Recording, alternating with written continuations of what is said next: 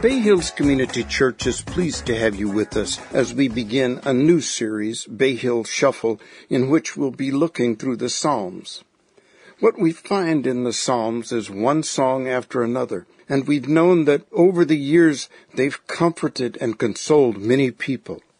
Lead Pastor David Fossil takes us for a closer look at the Psalms, and we find that they speak to our emotions.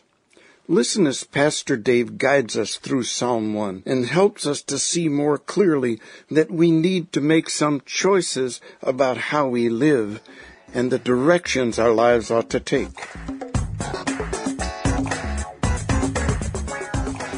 What the iPod Shuffle is to modern music, the Book of Psalms is to ancient music. That's how you have to think of the Book of Psalms. It's just one song after another song after another song. They don't particularly have the same topics. They vary in topics. But that's what the Book of Psalms is. We are starting a brand new series that we're calling Shuffle. And we're going to get our music on. We're going to look at different songs in the Book of Psalms and be challenged by them. You know, the Book of Psalms, it happens to be one of the most beloved books in the Bible. It is comforted and consoled people over the centuries, whether it's that soldier on the battlefield, or whether it's that homeless guy, or whether it's a single mom, or whether it's the businessman whose company is going under, or whether it's just the average person like you and like me, that are encouraged by the Book of Psalms. The Book of Psalms, what's unique about that book is that it not only speaks to our brain or our mind, it also speaks to our emotions. And so it very quickly transitions into not just what you should think, but how you should feel. And so like I said, we're going to take it up right to the Easter season. I think it's going to be an enriching series. This morning we're going to start, if you have your Bibles, in Psalm 1. We're going to start with the first one. Obviously, we're not going to be able to go in order, but we're going to be picking and choosing different ones. Psalm 1, turn your Bibles to Psalm 1. While you're doing that, I'm going to start by reading another beloved author, okay? And it's this guy right here. Let's put it up there. Dr. Seuss. You guys ready for a little story time? I'm going to read to you from All the Places You'll Go. I want you to listen to what Dr. Seuss says, and then we're going to transition to Psalm 1, okay? All the Places You'll Go by Dr. Seuss. Congratulations. Today is your day. You're off to great places. You're off and away. You have brains in your head. You have feet in your shoes. You can steer yourself any direction you choose. You're on your own, and you know what you know, and you are the guy who'll decide where to go. You'll look up and down streets, look them over with care. About some you will say, I don't choose to go there. With your head full of brains and your shoes full of feet, you're too smart to go down any not-so-good street. And I could go on and on. If you have young kids, maybe you've read this book to them. But as you read on, and even as you've listened to the first couple of pages, you know, Dr. Seuss is right. That there really are multiple paths and multiple streets that you can go on. And just to be clear, no one forces you down any street. This is something you choose and something I choose. And there are clearly some not so good streets that we could go on. And there's some better streets that we can go on. Here's what you need to know about Psalm 1. Psalm 1 is nothing more than this book from a spiritual perspective. It talks about the different paths, the different places, the different ways that we can go through life. And the psalmist says, just to make Dr. Seuss talks about many different paths. From God's perspective, there are two.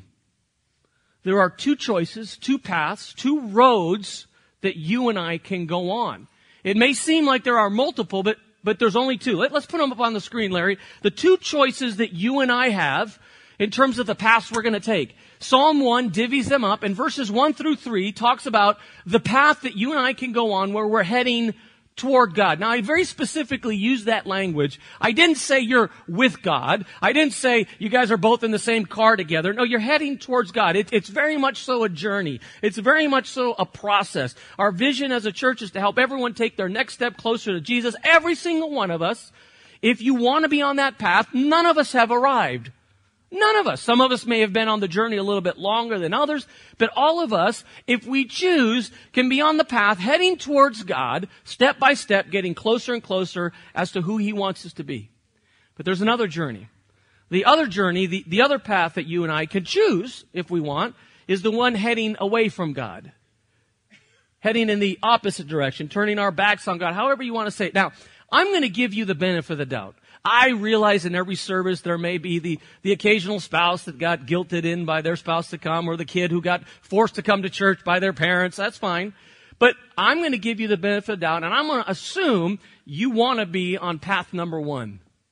I'm assuming that's why you're here. There's other things you could be doing this morning, doing chores, getting a little extra sleep, going out for brunch.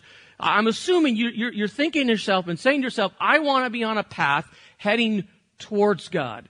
So your job over the next 25 minutes or so is to analyze which part of the psalm best describes who I am. Is it verses 1 through 3, heading towards God, or is it verses 4 through 6, heading away from God? Are there any tweaks? Are there any changes that I have to make as I'm traveling along through life, trying to please God and live for Him? Okay? So if you have your Bibles, you can follow along in your Bibles, or you can look on the screen. Psalm 1, verses 1 through 3 starts out and says this: Blessed is the one who does not walk in step with the wicked, or stand in the way of sinners, or sit in the company of mockers, but whose delight is in the law of the Lord, and who meditates on His law day and night. That person is like a tree planted by streams of water, which yield its fruit in season, and whose leaf does not wither.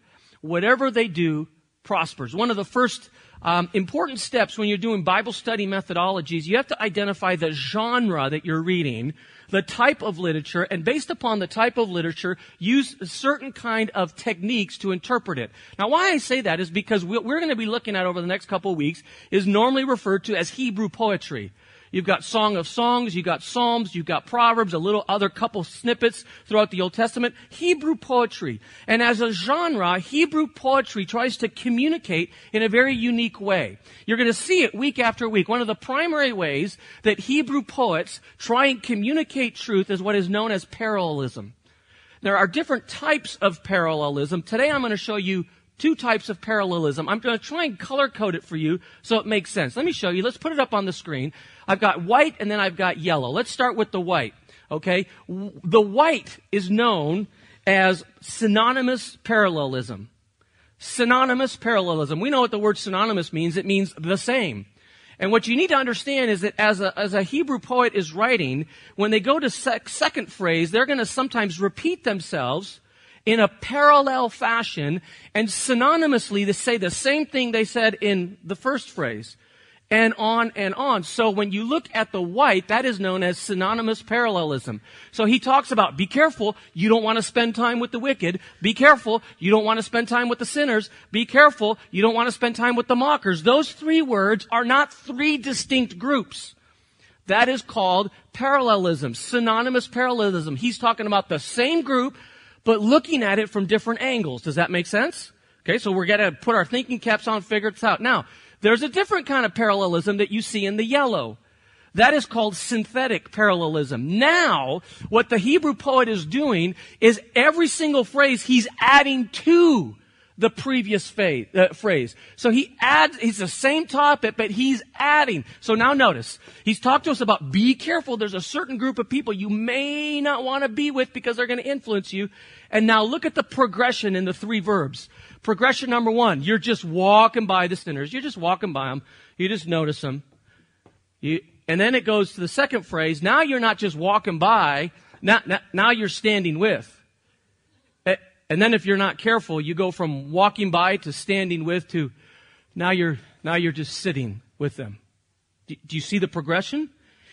What is in yellow leads us to the first characteristic, if you want to jot it down, of people who are heading on the right path, and this is it.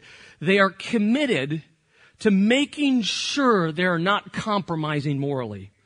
They're committed to make sure they're not compromising morally. They're resisting that moral compromise in their life. Let's put the next slide up there, Larry. And you see those three verbs again. Walking by. we live in a world where whether it's at school or whether at home or whether at work, we are rubbing shoulders with quote unquote people of the world. You can't help but bump into folks like this. The issue is at times you just walk by, but are you going to allow them to influence you? You're just browsing. You're noticing what they're doing. But some of us not only walk by, but now we start to hang out with them. We start to stand with them. We start to listen to them. We may even start to behave like them. So we've gone from browsing to behaving, and then eventually some of us transition to belonging. We literally become one of them. And when someone else looks at the group that God has told us, be careful, you don't want to be identified with that group.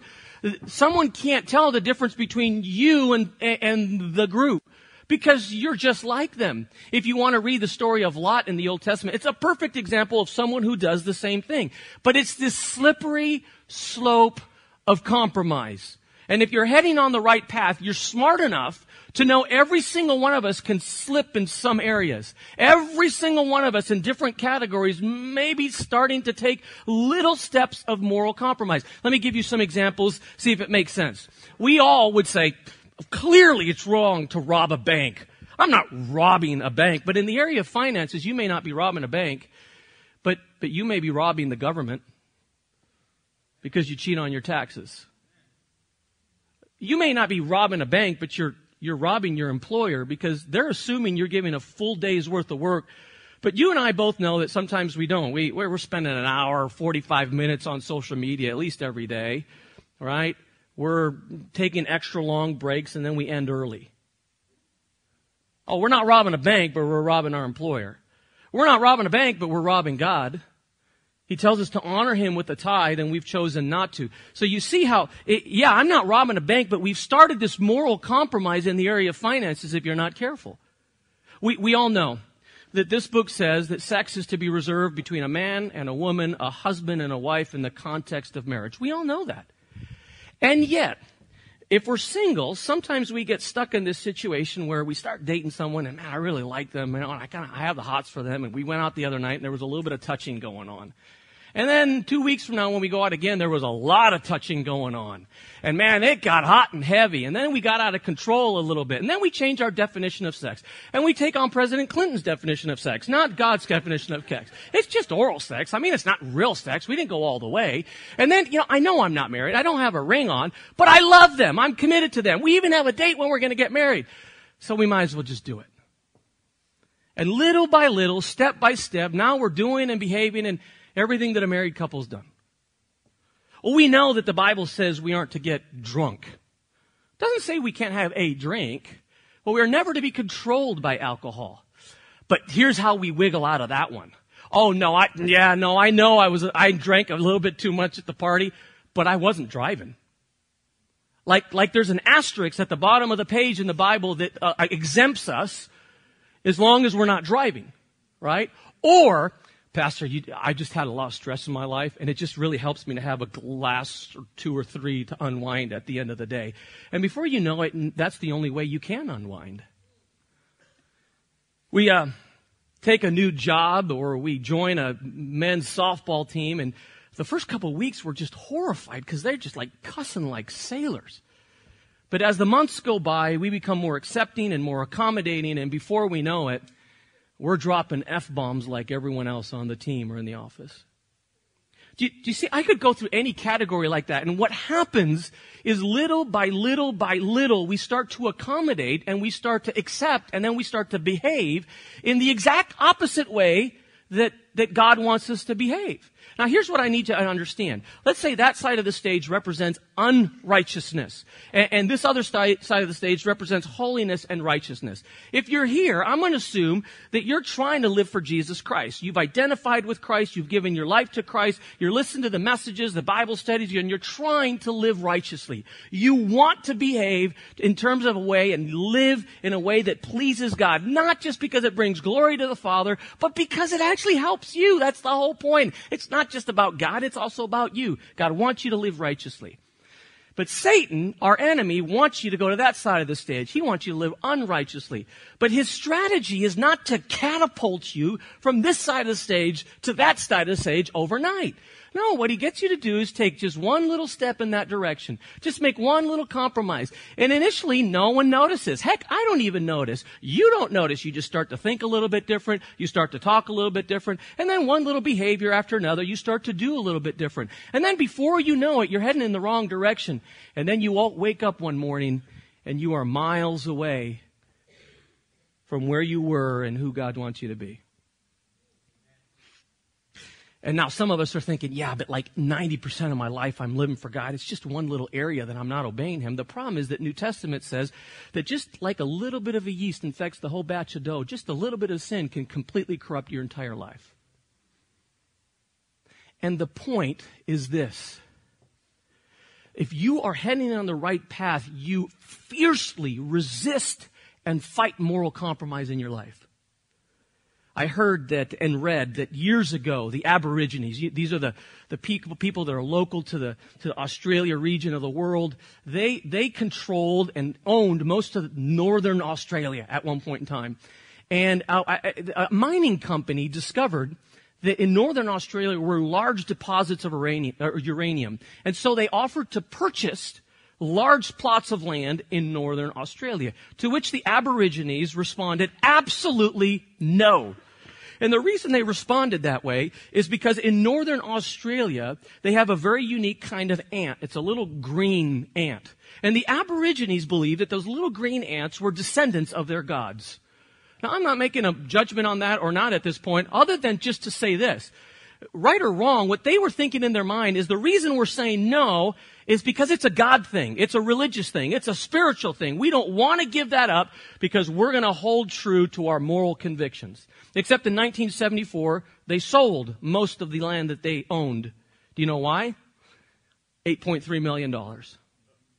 Heck, for $8.3 million, the ants can go live somewhere else. And it got me thinking when I heard that story. Are my spiritual convictions for sale? Are yours? How much is it going to cost? How about convenience? It's just more convenient to live on that side of the stage instead of this one. How about popularity? How about fun?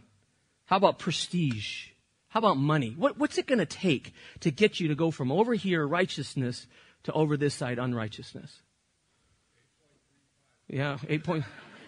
Well, if you get that, you can donate to the building campaign because we got a lot to spend for that. What's it going to take, your spiritual convictions? What are you going to compromise on? Maybe the next question is, what is the Holy Spirit bringing to your mind right now? Because I know how He works. Right now, He's bringing some category to your life. You know, you may not be living over there, but you're moving in that direction. If you're heading in the right path, you fiercely are committed to resisting moral compromise. The second thing that the psalmist says is you are also committed to the Word of God. You are completely and fully committed to the Word of God. He uses two verbs. He uses the word and the idea that we delight in the Word of God and that we meditate on the Word of God. Now, the word delight is literally a culinary word. It's the idea that you enjoy. You want more of this book. You have an appetite for this book. Now, I do appreciate what the psalmist does not say. He does not say, every time I have the Word of God, it just is so warm and fuzzy and tastes so good. He doesn't say that. Because you see, that's not true. This is not a mamby-pamby, wishy-washy, feel God, never kind of pressure me any kind of book. This is not this kind of book. It doesn't always make you feel good. If you've discovered a lot about this book, the more you read it and the more you study it, have you ever find that every once in a while God's Word's like a pit bull? I mean, it gets a hold of you and it will not let go. And you try and shake that sucker off and He will not let go. And He's trying to convict you. And the Holy Spirit, through the Word of God, is trying to get you back on the right track. Sometimes this book stings because it speaks truth about me that I don't want to know and I don't want to hear. Sometimes it cuts. This is a difficult book at times to assimilate. I remember years ago, I purposely chose something that happened a long time ago, so you won't know who I'm talking about. But after a sermon, a couple days after a sermon, I had a couple come to my office, and they said, "Pastor, can we talk to you for a couple minutes?" Yeah. We just want to talk to you about your sermon this past Sunday. There was a couple things you said in there we didn't like at all. I was like, well, what was it? I mean, let's talk. Did I misinterpret Scripture? I mean, I don't try and do that, but I'm sure every once in a while I might, That's why I want you to have your Bibles open. No, it wasn't anything to do with that. Was my tone wrong? I know what it was. I told a joke that I shouldn't have told. Every once in a while, I mean, like once every 3 weeks, I say something I probably shouldn't. What was it? Did I just say something? They're like, no, it wasn't to do anything with that. Well, what was it? Well, there was that one thing you said about what the Scripture says about that one category that we didn't like, we didn't agree with. So what are you going to do about it? And I'm like, nada. That would be nothing for those of you who are white. That means I'm just going to keep teaching what the Word says, right? And, well, what are we going to do about it? I go, well, you got two choices. You can either do it or don't let the door hit you where the good Lord splits you. I mean, I don't know what to tell you. And you know what happened? They left. I mean, I didn't literally say that, but I was like, I don't have an option. Honestly, it doesn't offend me at all if you don't agree with me. It doesn't bother me one bit. You know me by now. You could take it up with God at some point when it comes to this book. But you have a choice and I have a choice. Will we delight in the Word of God? Will we want more of it, even though at times it's hard to swallow? The next word that he talks about, meditate, it's actually a much more colorful word. Some people have translated masticate because it refers to what a cow does. If you've been in church long enough, it's the language that refers to how a cow eats its food. Now, I realize most of us here aren't farmers or didn't grow up on a farm, but have you ever seen a cow? They'll be grazing in the morning, and they'll like. Have you seen how they move their jaw back and forth and their tongue comes out?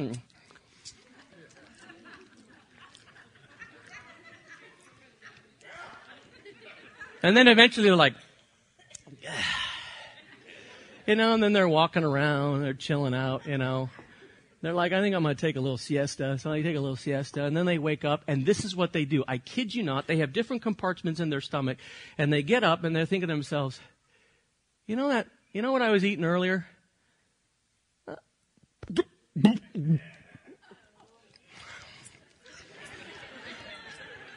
And they start chewing, they burp it up, and they start chewing it again. Isn't that a wonderful word picture, isn't it? But you're going to remember it, aren't you? You will not forget that. As gross as that is, do you know that's what God wants you to do with this sucker?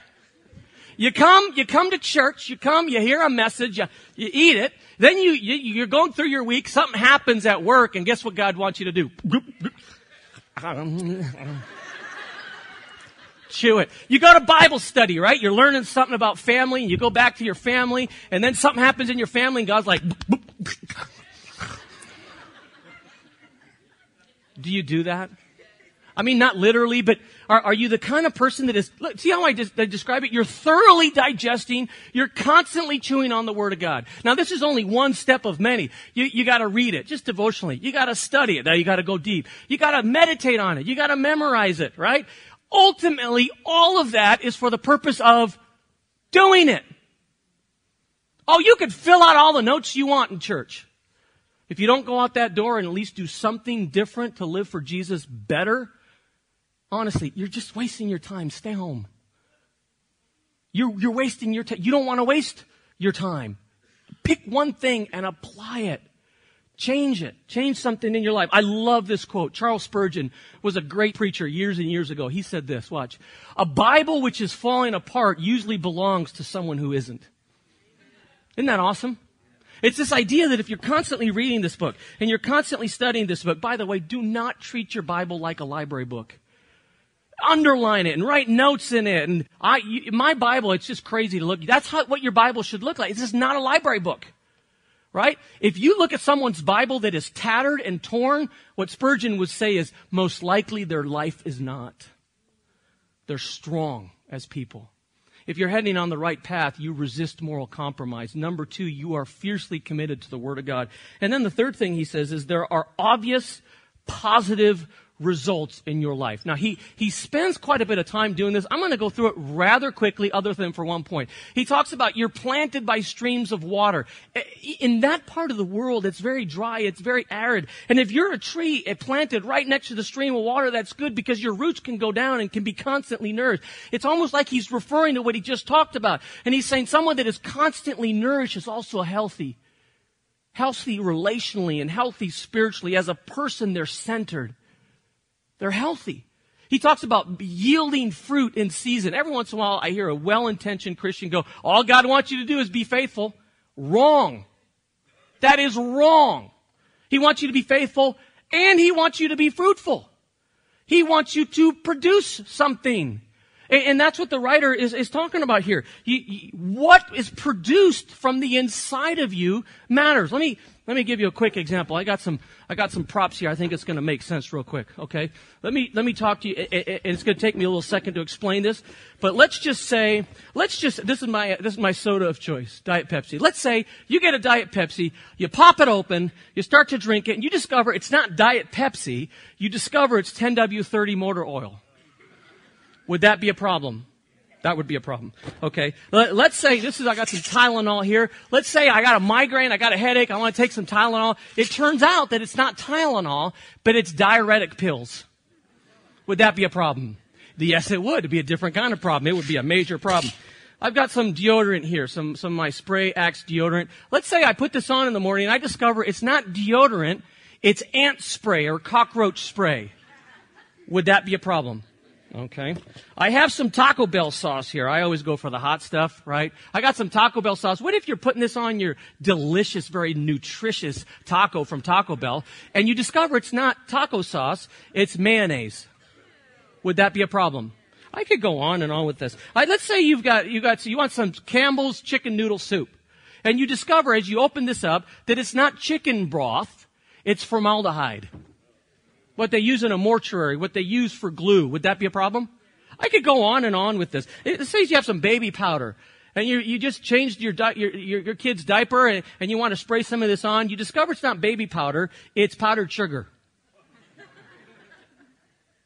Would all these be a problem? Let me ask you a question. If any of this happened to you, what would you do? You'd stop using it. You'd probably go back to the supermarket and complain. Some of us might sue if you ingest something that's going to hurt you, right? Here's the principle. Any one of these products, if the product on the inside doesn't match the advertising on the outside, there's a problem. If the product on the inside doesn't match the advertising on the outside, we're going to have a problem. And there's a spiritual principle as well. Because you see, you and I are advertising that we are Christ followers. You and I are advertising that we want to live for Jesus. You and I are advertising that we want to be on that side of the stage, we want to be righteous and we want to be holy. But if the product on the inside of you doesn't match the advertising on the outside of you, we're going to have a problem. You're going to have a problem with God. You know who else you're going to have a problem with? The world. Because the world is going to look at your advertising and they'll look at the product that comes out of you and they will conclude based upon your actions and your advertising, this must be a bunch of garbage. You see, this is why the psalmists say not only do you have to be nourished and healthy, you've got to produce fruit. And if you are not producing fruit, if the product that comes out of you doesn't match the advertising, something's wrong. Galatians chapter 5 is one of many passages that talks about fruit. But the fruit of the Spirit is love and it's joy and it's patience and it's kindness and it's gentleness and it's faithfulness and it's self-control. And there's things you do and it's who you are as a person and your attitude. You want to be on the right path? There needs to be obvious, positive results. Now, for those of us who have been Christians like for a long time and we potentially judge brand new Christians, just be careful. It yields fruit in season. So it takes time. It takes time to develop spiritual fruit. You can't go from that side of the stage to this side of the stage overnight. It's going to take time, so be patient. He also says that if you're heading on the right path, it says it doesn't wither. It's this idea that the tree is strong, whether it's hot weather or cold weather, whether there's water or no water, whether there's a storm or animals, they're resilient and they're strong and they're durable. And people who are on the right path are the same way. Oh, the world can kick them upside the head, but because they're on the right path, they're strong and they're resilient. And I might have to pick myself up off the ground, but I'm heading in the right direction. Now, this last one you got to be careful with. Whatever, that's the word that throws me off, whatever he does prospers. Now, if you take the word prosper and define it like the world defines prosperity in a financial way, it's going to mess you up. Because you're going to go, well, clearly, I'm not very prosperous, and I know a lot of other godly people, and they're not prosperous. The problem is that word prosperous in the Bible doesn't mean financial prosperity. It's this idea that if you are heading on the right path, God's will for your life and God's goals for your life are guaranteed. Moreover, if you do want to play the prosperity game, in the long run, the righteous will always be more prosperous than the unrighteous. Relationally, physically, marriage-wise, financial-wise, everything, okay? But the idea is that there are obvious positive results. Let me tell you an Africa story. We're in the middle of this conference in Tanzania. It's hotter than hot, 110 degrees. But there's all these pastors there, like 70 people in this conference. And we had this break. I went through an hour session. And I said, okay, I want you to talk about these questions, get into groups. And my administrator, the guy who's working with me over in Africa, he says, let's go back to the hotel. We need to pick this stuff up. When we get back, we'll start the second session. Okay, so we get with our driver. He takes us to the hotel. We're back heading to the conference center. And the police in town are doing routine traffic stops. They're stopping every 10th car, every 15th car. They want to double check on insurance and registration and driver's license and all that. So we get pulled over, of course. We get pulled over. Our driver has none of it. Nada. So they're like, well, what are we going to do now? And the police, there's 3 of them. They're like, you're not going anywhere. You got to get that paperwork here. We are not releasing you. And so he gets on the phone. He's trying to get a hold of the owner of the car. We can't get a hold of the owner of the car. He's making all these calls. Nothing. My administrator sitting in the back, he's like, well, this is a problem. He goes, the session's supposed to start like in 5 minutes. You're here. We need you there. I go, I don't know what to do. And then our driver, he gets a phone call. And he answers and he goes, hello? Oh, yes. Bishop Nyenye? Oh, yes, Bishop Nyenye. Bishop Nyenye was like the guy in charge of all the churches in the area. I got a picture. Let me show you the picture. The guy on the right is Bishop Nicodemus. The guy on the left is Bishop Nyenye, and I'm the white pasty guy in the middle. So Bishop Nyenye, he calls the driver. Oh, yes, Bishop Nyenye. Oh, okay. He gets out of the car, our driver. He walks over to the police, and he says, someone wants to talk to you. Okay. So the police get on the phone with Bishop Nyenye. And Bishop Nyenye says this to them. He says, do you know who you've detained? Do you know who you've pulled over? Do you know who is sitting in that car? The man of God is sitting in that car. And you will release him immediately. I kid you not. The cops are going out there stopping traffic. Andale, andale. And we're like, it was so good for my fragile self-esteem to have that kind of thing happen. So your takeaway is anytime you have problems with the police, just call me and I will try and work things out for you, right? I've told you before that this book says we're all men of God. We're all women of God. But the psalmist wants to make sure you understand what that looks like. Let's put the next slide up there. That's what it looks like. That's what a man of God and a woman of God is going to resist moral compromise. You are fiercely committed to the Word of God, and it's changing your life. And there are obvious positive results. Now, I'm not going to spend so much on the second half, but I do want to make sure you understand, what does it look like to be on the wrong path? Let's read the next couple verses 4 through 6. Not so the wicked, says the psalmist. In other words, all the stuff I just told you about the person living in righteousness, not so the wicked. They are like chaff that the wind blows away. Therefore the wicked will not stand in the judgment, nor sinners in the assembly of the righteous. For the Lord watches over the way of righteous, but the way of the wicked leads to destruction. There's 3 characteristics of someone heading on the wrong path. Characteristic number 1 is this idea that they are driven, they are even successful, but their life ultimately doesn't have lasting significance. Now, this is not saying that an unsaved person is not valuable. It's not saying that an unsaved person is not good or can't contribute. I know a lot of unsaved people, and they've made advances in technology and advances in medicine and advances in business, and they're good people. But the psalmist would say beyond what they've done, from an eternal perspective, what they have to contribute is not of lasting significance. And he uses this term, they are like chaff that the wind blows away. Now here's the problem. Again, we didn't grow up, taking the wheat from the fields and figuring out how to get the wheat and so on and so, process wheat. But this is a farming term. Now, I've heard this explained, but I thought this is the first time I was like, I'm gonna go on YouTube and see if I can find out what this looks like. I'm gonna show you what it looks like. And before I show you the video, they throw the wheat up in the ground, assuming that the heavy part of the wheat, the good part of the wheat, will drop to the floor, and the wind will blow the chaff away. Let me show you. Let's put it up there. So watch. This is what they do everywhere else in the world. We have machines to do this. They're throwing the wheat up. The good part of the wheat falls down, and you see what gets blown off to the side? That's the chaff.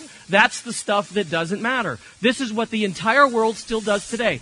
There's a dog. He's just hanging out there checking out what his master is doing, right? There goes the wheat up in the air and the chaff off to the side. The wheat up in the air, the chaff up to the side. That's what farmers do. Okay, let's get rid of that.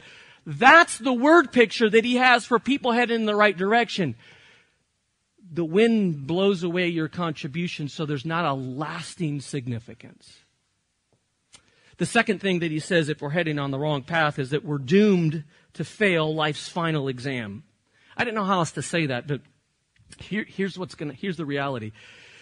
If you get hit by a bus this afternoon or have a heart attack tonight, you're going to be at the gates of heaven, okay? And when you get to the gates of heaven, you're going to have to give them a reason why they should let you in. Right? Some of you may remember about 20, 30 years ago, there was a witnessing program called Evangelism Explosion. And it was based upon asking people two questions. These two questions right here. Do you know for sure that you're going to be with God in heaven? Think about that. What's your percentage? Are you 50-50? Are you 80-20? Are you 90? What are you? Because that's kind of a big deal question, don't you think? Now, likely you're not going to get hit by a bus this afternoon, but someday you will have to answer question number 2. If God were to ask you, why should I let you into my heaven, what would you say? So you end up at the pearly gates, and God says, why should I let you in? What are you going to say? Now, just to be clear, there's this conversation. If you get in, at some point in time, you're going to sit around the conference table, and he's going to audit your life. What did you do? What did you say? How did you spend your money? What were your relationships like? There's an audit, just so you know. If you make it in, and based upon that conversations, there are extra bonuses and rewards. But the question I have for you is the final exam. This question right here. So I'm going to ask you one more time. You're facing God at the gates. So who are you? Why should I let you in? I'm going to give you some options in a moment, but I want you to try and nail down in your mind, what would you say? Now watch. Option number 1, A. Because I'm a good person and I always tried to be kind to others. What do you guys think about that answer? There's a problem with that answer because it's relative. If you're comparing yourself to Adolf Hitler, you're a saint. But if you compare yourself to Billy Graham and Mother Teresa, you're a bum, right? So this is very relative, and how do you measure this? And if you measure yourself against the wrong person, that's a problem, right? Option B, because my family are Christians, I live in a country that is Christian, and when I do go to church, I attend a Christian church. What do you guys think about that answer? Have you ever heard it said, this book never talks about God's grandchildren, only His children? I'm glad if your parents are Christian, but that's not what's going to get you into heaven. I've told my kids, if you mention my name at the pearly gates, that's not going to help you one bit. It may hurt you, actually, you know. That's a problem, okay? Let's look at option C. Option C is pretty good. Because I trusted Jesus, my Lord and Savior. I followed the 10 Commandments, served, tithe, I've prayed, I've gone on mission trips, fed the homeless. I read my Bible all the time. I have faithful church attendance. You guys like that one? Huh? Some people do, some people don't. It's actually pretty good except for one word. One word. It's the second word on the second line. Look at it. It's the word and. And. The Bible says that you are saved by grace. In other words, you don't deserve it. There's nothing you can do. There's no hoops you can jump through. You can't give enough money. You can't go to church enough. You can't do enough good stuff to get into heaven. The minute you add the word and, there's something in your brain that actually makes you think I'm saved by grace and my good works. There's only one and only one answer that's going to get you in. And it's this one right here, option D. Because I've given my life to Jesus, trusting Him as my Lord and Savior, full stop. Now, all those other things, I tithe, I went on missions trips, I served the homeless, that's not going to help you in this conversation. It will help you when you get to the conference table and He does an audit of your life. Does that make sense? But if you're heading on the right path, on the wrong path, you're doomed to fail life's exam. You didn't get the question or the answer right here. You got to get it right. Why should I let you in? One word, Jesus. It's not what I've done, it's what He's done. And the last thing that the psalmist says about those who are heading on the wrong path is that they're destined to forfeit God's direction. They're destined to forfeit God's direction. I find it noteworthy what he says here. For the Lord watches over the way of the righteous, but the way of the wicked leads to destruction. I've kind of given you a hint of what I'm looking at. I would think it would say, but the Lord watches over the righteous. Doesn't that sound so cool? He watches over you, the righteous. Except that's not what it says. He says it watches over the way of the righteous. That's completely different. You see, that's why I can be in life and I can get kicked upside the head and it can be raining on me and my life is a little bit chaotic. And God still in His mind is going, but I'm still pleased with where they're at and what's going on. Because I'm not about taking the storms out of their life. I'm about making sure they're on the right path. And if they're on the right path, eventually they're going to end up where they need to be and where I want them to be. Completely different. I read about a certain courthouse in Ohio, a small courthouse in rural Ohio. And I guess there's an anomaly geographically, but right at the peak of the roof, apparently when it rains, if a drop falls on the northern side, that drop of water falls off, and then it goes to Lake Ontario and St. Lawrence Gulf. Goes there and goes to Lake Ontario and St. Lawrence Gulf. If it falls, that drop of water falls on the south side, it goes to the Mississippi River and to the Gulf of Mexico. The distance between the Gulf of Mexico and St. Lawrence Gulf is 2,000 miles. And yet it's all determined by what side of the roof that drop falls on. And it made me think, many times when we're going through life, those roads seem like they're side by side. They seem like it. But if you don't get on the right road, if instead of heading with God or toward God, you're heading away from God, before you know it, the end destination is vast. And it has eternal consequences and implications. I'm going to have the band come up. As the band's coming up, I want to put the summary slide up. Which best describes you? Which path are you on? And why did God bring you here this morning? What does He want you to do differently?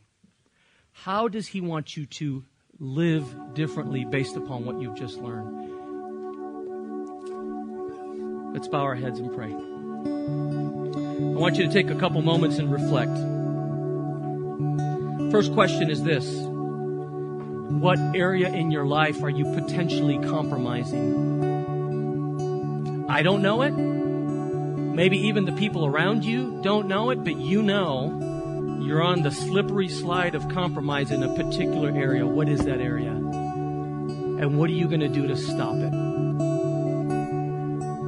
Second question: are you really committed to the Word of God? Oh, I know you are this morning because you just listened to the sermon, but how about Monday through Saturday?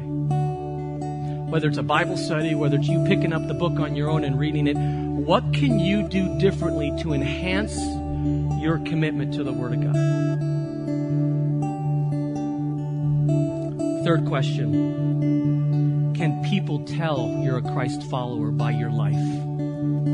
You don't have to advertise it. What comes from you, the product that comes from you as a life, shows it. Take a couple moments, reflect on those questions, decide what are you going to do differently based upon what you learned. As heads are bowed and eyes are closed, if you've reflect this morning when you get to the pearly gates, so to speak, and God asks you, why should I let you in? If you're not sure that you've made that choice, could I encourage you to pray this prayer? Dear Heavenly Father, today I embrace Jesus Christ as my Savior and Lord. This morning I accept what Jesus did on the cross, and I trust only Jesus for the forgiveness of my sins. I'm not going to trust my behavior. I'm not going to trust my going to church. I'm not going to trust whether I'm a good person or not. I'm going to trust only your Son, Jesus Christ, and what He did on the cross for me. And I embrace and hold on to Jesus Christ, believing that you're going to change and transform me. As heads are bowed and eyes are closed, we had about 5-6 people first serve. If you prayed that prayer for the first time, just slip your hand up so I can see it. Just slip it up real quick. I see that hand, those 2-3 hands. Anyone else, just slip it up real quick so I can see it. 4 or 5 hands. Anyone else, just slip it up. Heavenly Father, for the 8 to 10 people this morning that prayed that prayer, give them confidence. Give them 100% confidence when they get to the gate someday. They have the right answer. Why should I let you in? Because of Jesus. Father, for those of us who prayed that prayer and are on that path, remind us what it means to be a Christ follower. Remind us that there's a lot more involved than just praying a prayer. Father, we love you. We're thankful for what you taught us this morning. We pray this in Jesus' name. Amen.